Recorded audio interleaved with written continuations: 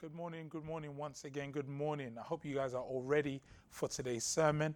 But before we even start, do let me know where are you tuning in from? And also let me know what have you had this morning? Have you had your breakfast? Are you going to have your breakfast after the sermon?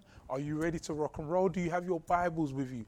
Do let me know, do let us know rather in the comment section what you have. Do you have your breakfast ready? What have you had for cereal? For me, anyone that knows me, you know that I love warm cereal, whether that is something like crunchy nut or something nice and tasty with nice toast and something. But do let us know in the comment section what you are having for breakfast, and also where are you tuned in from?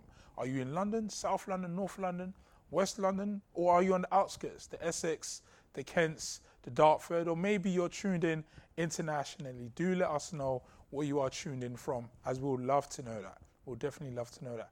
Okay, before I go into today's sermon, I want to just quickly pray. So if you could just join me as we just tune in, just to quickly pray of what the Lord has in store for us today. Heavenly Father, Lord, I thank you this morning, oh God. I thank you for your grace. I thank you for your mercy. I thank you for the word that is about to go forth. And Lord, I just pray in the mighty name of Jesus, oh God, that our eyes will be open to see not only in the physical, but what you have for us in the spiritual. Our hearts will be open to receive your word, and our hands and our feet will be ready to take action on the word in which we receive for your glory, in Jesus' mighty name. Amen, amen, and amen. If you have your Bibles ready, as per usual, I'm reading from the New King James Version. So if you can turn with me to the book of 2 Corinthians, chapter 5, verse 12 through to 21. 2 Corinthians chapter 5, verse 12 through to 21. And it goes as follows. If you're there with me, say aye. Let us know if you're there with me and you're out there, say aye. Once again, that's 2 Corinthians chapter 5, verse 12 through to 21. Okay, you ready? Cool. And as follows it says, "For we do not condemn ourselves again to you, but we give you opportunity to boast on our behalf, that you may have an answer for those who boast in the appearance and not in heart." Verse 13. For if we are beside ourselves, it is for God. Or if we are of sound mind, it is for you. Verse 14. For the love of Christ compels us, because we judge thus, that if one died for all, then all died. And he died for all, that those who live should live no longer for themselves, but for him who died for them and rose again. Verse 16. Therefore, from now on we regard no one according to the flesh. Even though we have known Christ according to the flesh, yet now we know him thus no longer. Therefore, if anyone is in Christ, he is a new creation. Old things have passed away, and behold, all things have become new. Now all things are of God, who has reconciled us to himself through Jesus Christ, and has given us the ministry of reconciliation. That is, that God was in Christ reconciling the world to himself, not imputing their trespasses to them, and has committed to us the word of reconciliation. Verse 20. Now then, we are ambassadors for Christ, as though God were pleading through us. We implore you on Christ's behalf, be reconciled to God. And lastly, verse 21. For he made him who knew no sin for us, that we might become the righteousness of God in him. Blessed be the word of the Lord. Today's sermon is brought to you entitled, The Great Exchange. The Great Exchange. For those of you that when you go back to do further study of this, you'll see that there is a key word that kind of rings true in this. And with the word there, and we see in verse 18, and the word there is reconciled. In verse 18 it says, now all things are of God, who has reconciled us to himself through Jesus Christ, and has given us the ministry of reconciliation. And if you go and do greater study of this, you'll realize that the Greek word for reconcile or reconciled is katalasso. And katalasso means to exchange. It means it's an old word for even exchanging a coin or an exchange of money or exchange of a product or a thing. And when it comes to that, we begin to see that this word, katalasso, in here, that there is an exchange. There is an exchange for our sinful nature. There is an exchange where God has redeemed us. But why has God redeemed and reconciled us? Why has there been an exchange here? What is it so important for God to want us to be redeemed and reconciled back to him so that he can be in alignment with him? Why is that important for us as believers, as Christians, and as people of God?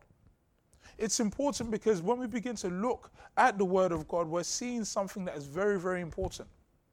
We live in a time and in an age where many people believe that everybody deserves heaven.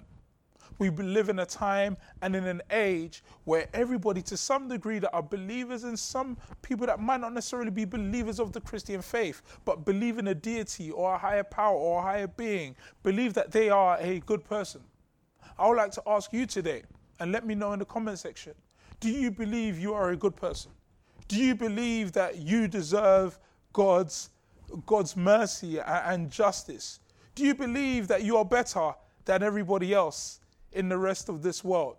Do you believe that maybe you are the still minority of people that do good, but you're not the extremes, as the world may call it, for those that maybe murder or kill or rob or disrespect some of the things that we're seeing in our nation? Do you believe? And I remember growing up believing in myself that, yeah, I'm a good person. And as many of us, for my friends and the like, we sometimes use phrases like, yeah, I like that brother, that friend of mine, yeah, he's got a good heart, he's a good-hearted one. But the word of God gives us on the contrary. He says the heart is heavily wicked. So then where do we stand if the word of God is telling us one thing, but many of us in today's world, we see where we are and we're like, you know what, I'm not doing the extreme things. I'm not doing that and I'm not doing this. I'm here, so I'm sure I'm good enough. I'm sure that I'm worthy enough. I'm sure that I'm in right standing with God. And a few things that came to mind upon deeper study about understanding sin, God and his holiness, and what it means to be reconciled and redeemed back to him. I remember hearing an example of Jesus and Hitler. It goes as follows, that if we had the spectrum of Jesus on one side being sinless, being holy, and being a good teacher and a good man, as some people may call him or know him to be, and we had Hitler on the other extreme that exterminated, gassed, and killed innocent people, where would you be on the spectrum? Would you be closer to Jesus if you started in zero, or would you be closer to maybe Hitler? When I started thinking about that, I started counting a man that was sinful and committed sinful acts to one that was sinless. And even if I had committed just one sin in my life, I'm still closer to Hitler. That made me realize that God's level of justice, love, and holiness is very different from what we're seeing in our common culture today, where many people believe that, yes, I'm in good standing, I'm in right standing with God, but many of us have forgotten the great exchange. The difference between the Christian walk from many other religious walks and other religious faiths is that other various religions may try and find a way to be in God's good books. But we understand from the Christian worldview, we have a good God that has come down to man to redeem man back to him. Let me put it for you this way. At times, many of us have believed that when we die and we go to heaven, we can knock on God's door. Yeah, God, let me in. Listen, it's home time. I'm back home. And we see many people that at times, and as much as this might be an uncomfortable way to say it, we have many people say, rest in peace. But the real question is that, have they made peace with their true creator and the Lord and Savior Jesus Christ? Otherwise, we may be knocking on God's door, forgetting that it's God that owns the door. It's God that owns the house. There is no key that is placed in our hand, but it is someone on the other side that allows us to come home and let us in. But the question is that, what is the criteria to be let in? Because according to my Bible, the criteria is to be sinless. The criteria is to be holy. The criteria is to be pure. And the criteria is to be perfect. But every single one of us has broken such laws. Every single one of us, if we're to be honest with ourselves, has fallen into sin or has lived a life of sin, or even at times has found ourselves in sinful seasons where we are aiming to try and get right by God. But what happens? We see that there needs to be a great exchange. In order for you to purchase something in this world, sometimes we may need something of monetary value. And in not having something of monetary value, we exchange this in order to get what needs to be obtained. So then how do we have the exchange of finding ourselves in right standing with God? I've come to understand and truly believe the only way we could be in right standing with God is if we are made righteous, and the only way we can really be righteous if we are in right standing with Christ. Turn with me to Galatians chapter 3, verse 13 to 14. It says, Christ has redeemed us from the curse of the law, having become a curse for us. For it is written, cursed is the man who hangs on a tree, that the blessings of Abraham might come upon the Gentiles in Christ Jesus, that we might receive the promise of the Spirit through faith. How are we redeemed? We are redeemed when we're in right standing with Christ. How many of you guys have watched movies where they've kidnapped a family member or a friend or someone that is a close relative, and they said, hey, we've got them and we're going to hold them at ransom, but if you want them back, you're going to have to pay a price. See, he was our ransom. Christ was the one that redeemed us. He was the one that restored us, and he's the one that we ultimately find our rest. And I truly believe that when we come to a place of turning from our sin and to a place of repentance, then we could truly find rest. I'll give it to you another way. Growing up in Southeast London, we had buses that you can get up on. And when you get the buses that you can get up on, you don't really have to go through the front. You can go through the middle or the back end of the bus because all the doors open at the same time. But sometimes what used to worry for many of you that was like me during my old crazy youth is that you're always worried when that ticket inspector is going to come on that bus. And when that ticket inspector comes on that bus, says, tickets please, and you're like, oh. And sometimes if you've been like me, I'm like, oh, my ticket, I've lost it. He says, sir, you need to show me your ticket. If you're not going to show me your ticket, you're going to get fined. And I'm like, yeah, and I'm giving excuses after excuses after excuses. And if I don't produce a ticket, I'm going to get a fine. And that fine needs to be paid for. You see, I've crossed the boundaries, I've crossed the mark, and I haven't followed protocol of what I need in order before I get on that bus. And that happens to us in our walk, in our lives, if we do not truly live in a state of righteousness, if we do not live upright, and mainly if we are not redeemed and reconciled by Christ, there is a price tag on our head. And guess what? When there is a price tag on your head, it needs to be paid for. Who's going to pay for that? Some of you might be asking. How is it going to be paid for? Some of us have looked on the accounts of our sinful deeds and like, how is this sin going to be paid for? It's so high. If we're to account for our sin, how are we going to pay for it? Even if we've done most of our life to be in the best, even if, for example, you might be 50 odd and you've lived a sinful life and you think you've got 50 more years, how would you be able to pay for such a crime? If in the standards by a holy God, you cannot stand. I've come to the belief that in order for us to be reconciled and redeemed, we must be in right standing with God, because if we are not in right standing with God, how can we enter his house, in which we call heaven? Because it doesn't belong to us and we do not hold the keys. Isaiah chapter 53, verse 5 to 6 is a scripture that I love, and during the Easter period, which is soon upon us, I always meditate and reflect on this, and I would advise you guys to go through the whole of Isaiah 53 in its entirety. But I'm going to read from verses 5 through to 6. But he was wounded for our transgressions.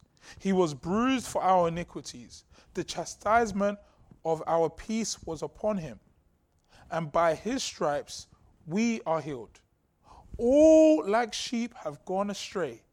We have turned everyone to his own way, and the Lord has laid on him the iniquity of us all. The penalty of me being on that bus, Christ paid. The penalty of my past sin, Christ paid. By his stripes I am healed. The great exchange. I've always said that there is no success without sacrifice, and there is no reward without calculated risk.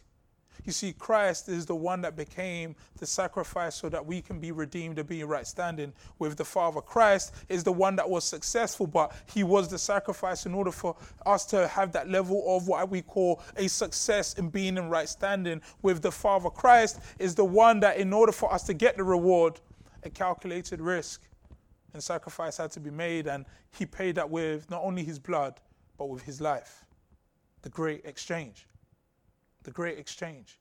Many of us have found ourselves either in relationships or friendships where we're like, you know how much I've done for that person? Do you know how much I've done for that person for us to be let down? If you've ever been let down, even in a relationship or in a friendship, do let me know in the chat box. Do let me know. Because I have. And straight away, sometimes that pain and that disdain makes you feel like, how could they do that to me? Do you know how much I've done for them? But sometimes the real question is, do you know how much Christ has done for you? Do you know how much he's done for you that sometimes we even forget his goodness, his grace, and the power of his mercy, that he reconciles us back to him, but we still turn our back on him. We still spit in his face with our deeds and our lifestyle. We still mock him with a lack of faith, forgetting that he has forgiven us. But without faith, it's impossible to please God. But we must understand that the great exchange came at a price. And yes, grace is free, but grace is not cheap. Grace is free, but grace still comes at a cost, and that cost was paid with his life. But I want you to understand here, when we talk about the great exchange, I need you to remember a few things. And the first thing I want you to understand is this: you are chosen. Why did Jesus die for me? Because you're chosen. You're chosen. You're precious in the sight of the King of Kings. You are loved, you are cared for, and you are truly, truly considered. Turn with me to 1 Peter chapter 2, verses 9. It goes as follows: but you are a chosen generation, a royal priesthood, a holy nation, his own special people, that you may proclaim the praises of him who called you out of darkness into his marvelous light. He called you out of darkness into his marvelous light. And if Christ has called you, it is important to know your calling and act accordingly. If Christ has called you, it's important to know that a price has been paid and you've been redeemed, and you sitting there is not doing any good, not only for your sanity, but also your salvation. I remember seeing an image of a donkey. And what happened with that image on the donkey, it was tied to a chair. And the donkey didn't move. The donkey didn't move. It's tied to a chair. Because sometimes our old lifestyles and way of life make us feel condemned, and that's what the enemy does. There is no condemnation for those that are in Christ Jesus. So I want to remind you, no matter where you've been, no matter what you've done, no matter what you've seen, understand that a great exchange has taken place for your life, for your soul, as well as your sanity, in order for you to be successful, but not successful in the worldly sense, but successful in knowing that the Savior has saved you. And whoever the Son sets free is truly free indeed. The next point, you are adopted by God. Adopted by God. We see many times people talk about, I'm a child of God, I'm a child of God, I'm a child of God. Yeah, I'm a child of God, but I always take a step back. Because even non-believers call themselves children of God, but I truly have seen that there is something really, really important here when we talk about being children of God. Yes, we may be God's creation, but the first question before we ask ourselves, are we children of God? Are we adopted by God?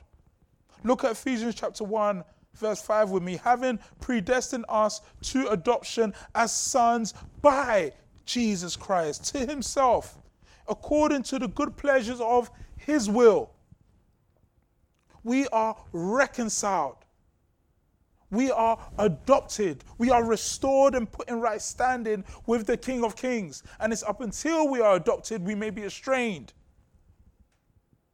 We're still lost at sea. We are still sheep that have gone our own way, lost in the wilderness of this world. And the Father has now chosen to adopt us. He's left the 99 and he's come after the one. You are the one. You are the one that is chosen. You are the one that is adopted. And when you are adopted, he wants to now cultivate you and remind you that you are loved. He wants to remind you of your true essence and your true purpose in this world, to know Christ and make Christ known. John chapter 1 verse 12 goes in and it tells us, it says, but as many as received him, to them he gave the right to become children of God. So in order for us to become children of God, we must first receive him. But if we haven't received him, I'll let you ask and answer the question, are you a child of God if you haven't received the one that has redeemed and reconciled you? Are you truly a child of God? Or you may be merely God's creation? Because it says, to many that have received him, to them he gave the right to become children of God, to who believe in his name. Do you believe in his name? Do you believe in the great exchange? Or do you believe you're only a part exchange? John chapter 1 verse 12. Sorry, not John chapter 1 verse 12. The next part I want you to understand is, apart from understanding that you are adopted and you are chosen, you need to understand there is also something that is really, really important for us in this walk with Christ. You're like, but why did God adopt me? Why did God choose me? Why the great exchange? Because we need to be aware of the great exchange, because what the enemy wants you to understand is this. The enemy might not make you be able to deny Christ, but he might make you become derailed. He might make you become delusional. And he might make you deny the power that Christ has to redeem you. He might make you believe in your sin more than what the work of Christ has done for you. And you must remember Romans 5 verse 20, that where sin abounds, grace abounds all the more. But the enemy wants you to remember your sinful past. He wants you to remember your flaws. He wants you to remember your mistakes. And he wants you to remember your failings, and he wants you to remember that you have no father. But I want you to remember today that you have a heavenly Father who sent his Son into the world to die for you, to redeem you, to save you, and restore you back to him. So why did he do all of this? Why the great exchange? The great exchange took place because of one key word: love. Love. Jesus loves you. God the Father loves you. The Holy Spirit loves you. We see in that verse time and time again from John 3:16, for God so loved the world that he gave his only one and begotten Son, not created Son, begotten Son, full in essence with him, that whoever believes in him should not perish but have everlasting life. So therefore, by default, nobody's going to heaven. Therefore, by default, nobody is heaven bound. Therefore, by default, we are all on a train that is about to crash. We are all on a plane that is about to fall. We are all on a bungee jump where the rope is already broken. Why? Because we are born into this sinful flesh, needing to be redeemed and reconciled, needing to be restored back to him. Katalasso, once again, an exchange needs to be made. Like I said, they've kidnapped you. Yep, this is the ransom, this is the price. An exchange needs to be made. And I'll never forget a movie who I love, and I won't go into the title of the movie, but many of you guys have probably watched it with me, Man on Fire.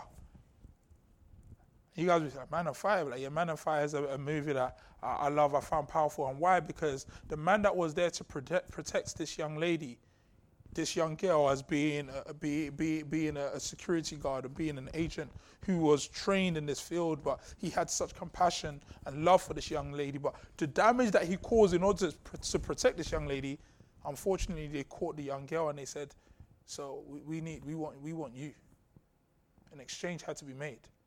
In order for this young lady's life to be saved, you've done so much damage, we want you. You see, when I look at that, a plan and a plot has been put in place, but we forget that the enemy's like, I want you. I want you because I can never find my way back home into heaven. I want you. Christ says, but a price needs to be paid. A great exchange needs to be paid. And that great exchange came in the form of God the Son to redeem us. 1 John chapter 4 verse 19 says we love because he first loved us. You really think you love? When people say, I love, I find it interesting when people on social media say, I love all my fans and my followers. I'm like, really? Really? Like the way Christ loved them. Like, do you love them in word because they follow you, or do you love them because they may reject you, but you still love them? Because that's the only person that I know that accomplished that was Christ. That even when they spat in his face, he said, Father, forgive them, for they know not what they do. The great exchange. The great exchange. The great exchange.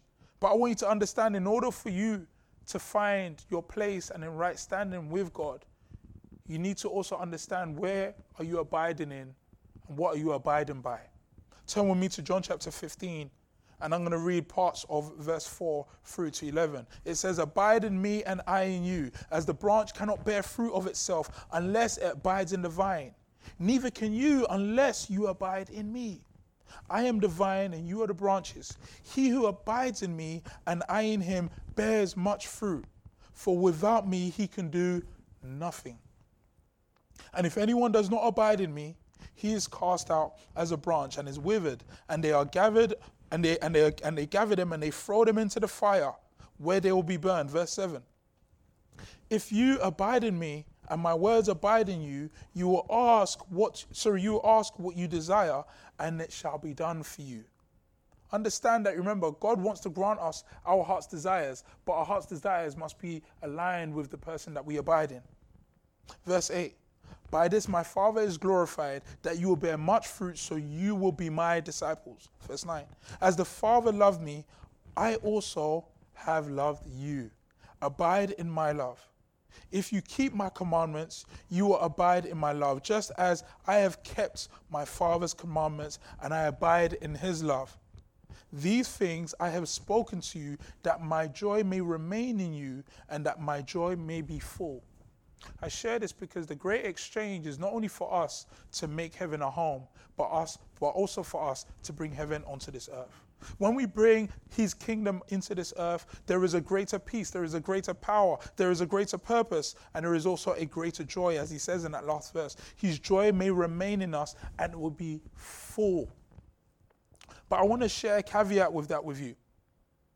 That in order for us to really abide in him, in order for us to really make good use of his power, of his grace, of his saving mercy that he wants to live and dwell within us, we must stay connected to Christ. We must stay connected in various seasons. Pastor Kay shared with us last week that you can find yourself in various seasons, but even in those seasons that you might find yourself in, understand that your season should not define you. And sometimes we will find ourselves in various seasons, and when we find ourselves in those seasons, it's very easy to try and disconnect from the vine.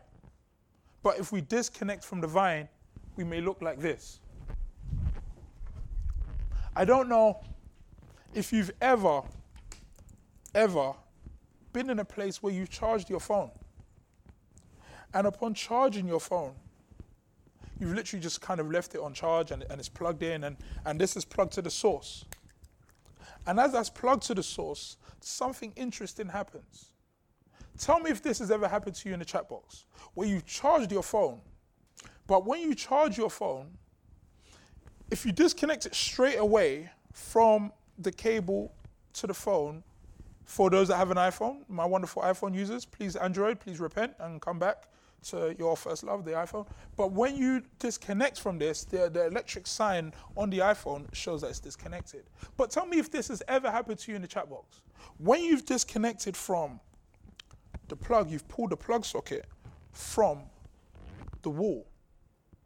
For some reason, there's a few more seconds that the electric sign is still hanging in there before it shows a disconnect. As I saw that, something interesting came upon me, and I felt the Holy Spirit drop this in me. It reminded me that some of us are literally tapping and holding on to expired energy. What do I mean by expired energy? Energy that we believe we are connected to the source, but it's now time-bound. You see, when we remain connected to the vine, we are connected to the one that defined and created time.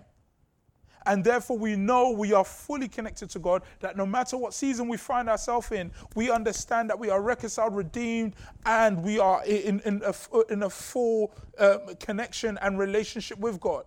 But what happens to us, sometimes we get too familiar with God. And when we get too familiar with God, God's like, I don't want you to go that far. Remember, even just like a cable can only go so far. I don't want you to go that far, but it's now there's been a disconnect. But we still believe that there's a power source on there. And what happened to me as I was looking at that source, I was like, that's interesting how even though the plug is still there, there's an electric sign that lasts for maybe a second or two. And it reminded me of this scripture taken from 2 Peter, verse 3, 8 to 10. And it tells me as follows, that but, beloved, do not forget this one thing, that the Lord, that with the Lord, one day is 1,000 years, and 1 year, and 1,000 years is 1 day. If 1 day is 1,000 years and 1,000 years is 1 day, what is 1 minute? What is 1 second? 1 second might be a particular season in our time. Which means you're still running and doing things thinking that, yeah, I've got grace. Yeah, I'm able to achieve this. And God is like, you've disconnected from the vine. You've disconnected from the source. You've lost your way. So you feel charged up. You feel that you're connected, but you don't realize that you're not plugged in to the source. And as I was thinking of that and reading that, I was like, Lord, please give us discernment, give us humility to stay connected to you. Not seeking your hand, but seeking your heart. Not seeking your pleasures and your promises, but seeking the true purpose that you have for us as we find our peace in you. Because when we find our peace in God, katalasso, we remember that an exchange is taking place. An exchange is taking place. And that exchange is taking place knowing that on this side of eternity might not be perfect. On this side of eternity, all the desires and the things that we really want might not come into our life. But guess what? There is a promise, and that is an eternal promise. And that takes me to the last scripture in 1 Corinthians chapter 2, verse 9. And I'll never forget one of the first times I heard this, and it was from my mentor about 10 years ago. And it goes as follows. But it is written, eyes have not seen, nor ear have heard, nor has even come into the heart of man the things that God has prepared for those who love him. We love because he first loved us. But even when we hated him, he chose to redeem and reconcile us. Father, forgive them, for they know not what they do. And when we understand that God has reconciled us, katalasso, He has reconciled us back to him, that there's been an exchange. He paid the greatest price that no deed that we have done for the world, no deed that we have done for our spouse, our wife, our husband, our children can ever amount to the great exchange of what God has done for you. And that leads me to rename my sermon. That even calling this sermon the great exchange does an injustice to a just and holy loving God. And therefore, the sermon maybe should be retitled as the greatest exchange. Because as we are on this side of eternity, you will never ever find a greater exchange, a greater love, a greater gift, an immeasurable amount of mercy and favor from a faithful God, even when we were faithless, that loves us, cares for us, redeemed us, and reconciled us back to him. It was paid with the price of his son. And many people have failed in that act. Peter and the crowd of people said, no, he cut off a soldier's ear, like, yeah, I've done this. But when they said, are you his disciple? No, I denied him. See, many people in the crowd could be like, yeah, I'm for you. But in isolation or when alone, they can sometimes deny you. But even when Jesus was alone, he never denied you. He never denied you. He never left you. He never forsaken you. Hold on to Christ, who has reconciled you back to him, because he is the greatest exchange, the greatest transaction known to man. Bitcoin might do something for your finances. Money might come in and make you happy.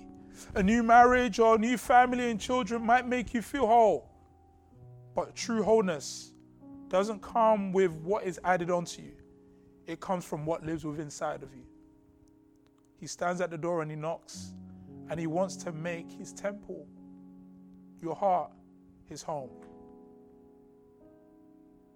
The greatest exchange known to man, written in history, which should humble us to hang on to him and say, thank you for redeeming us.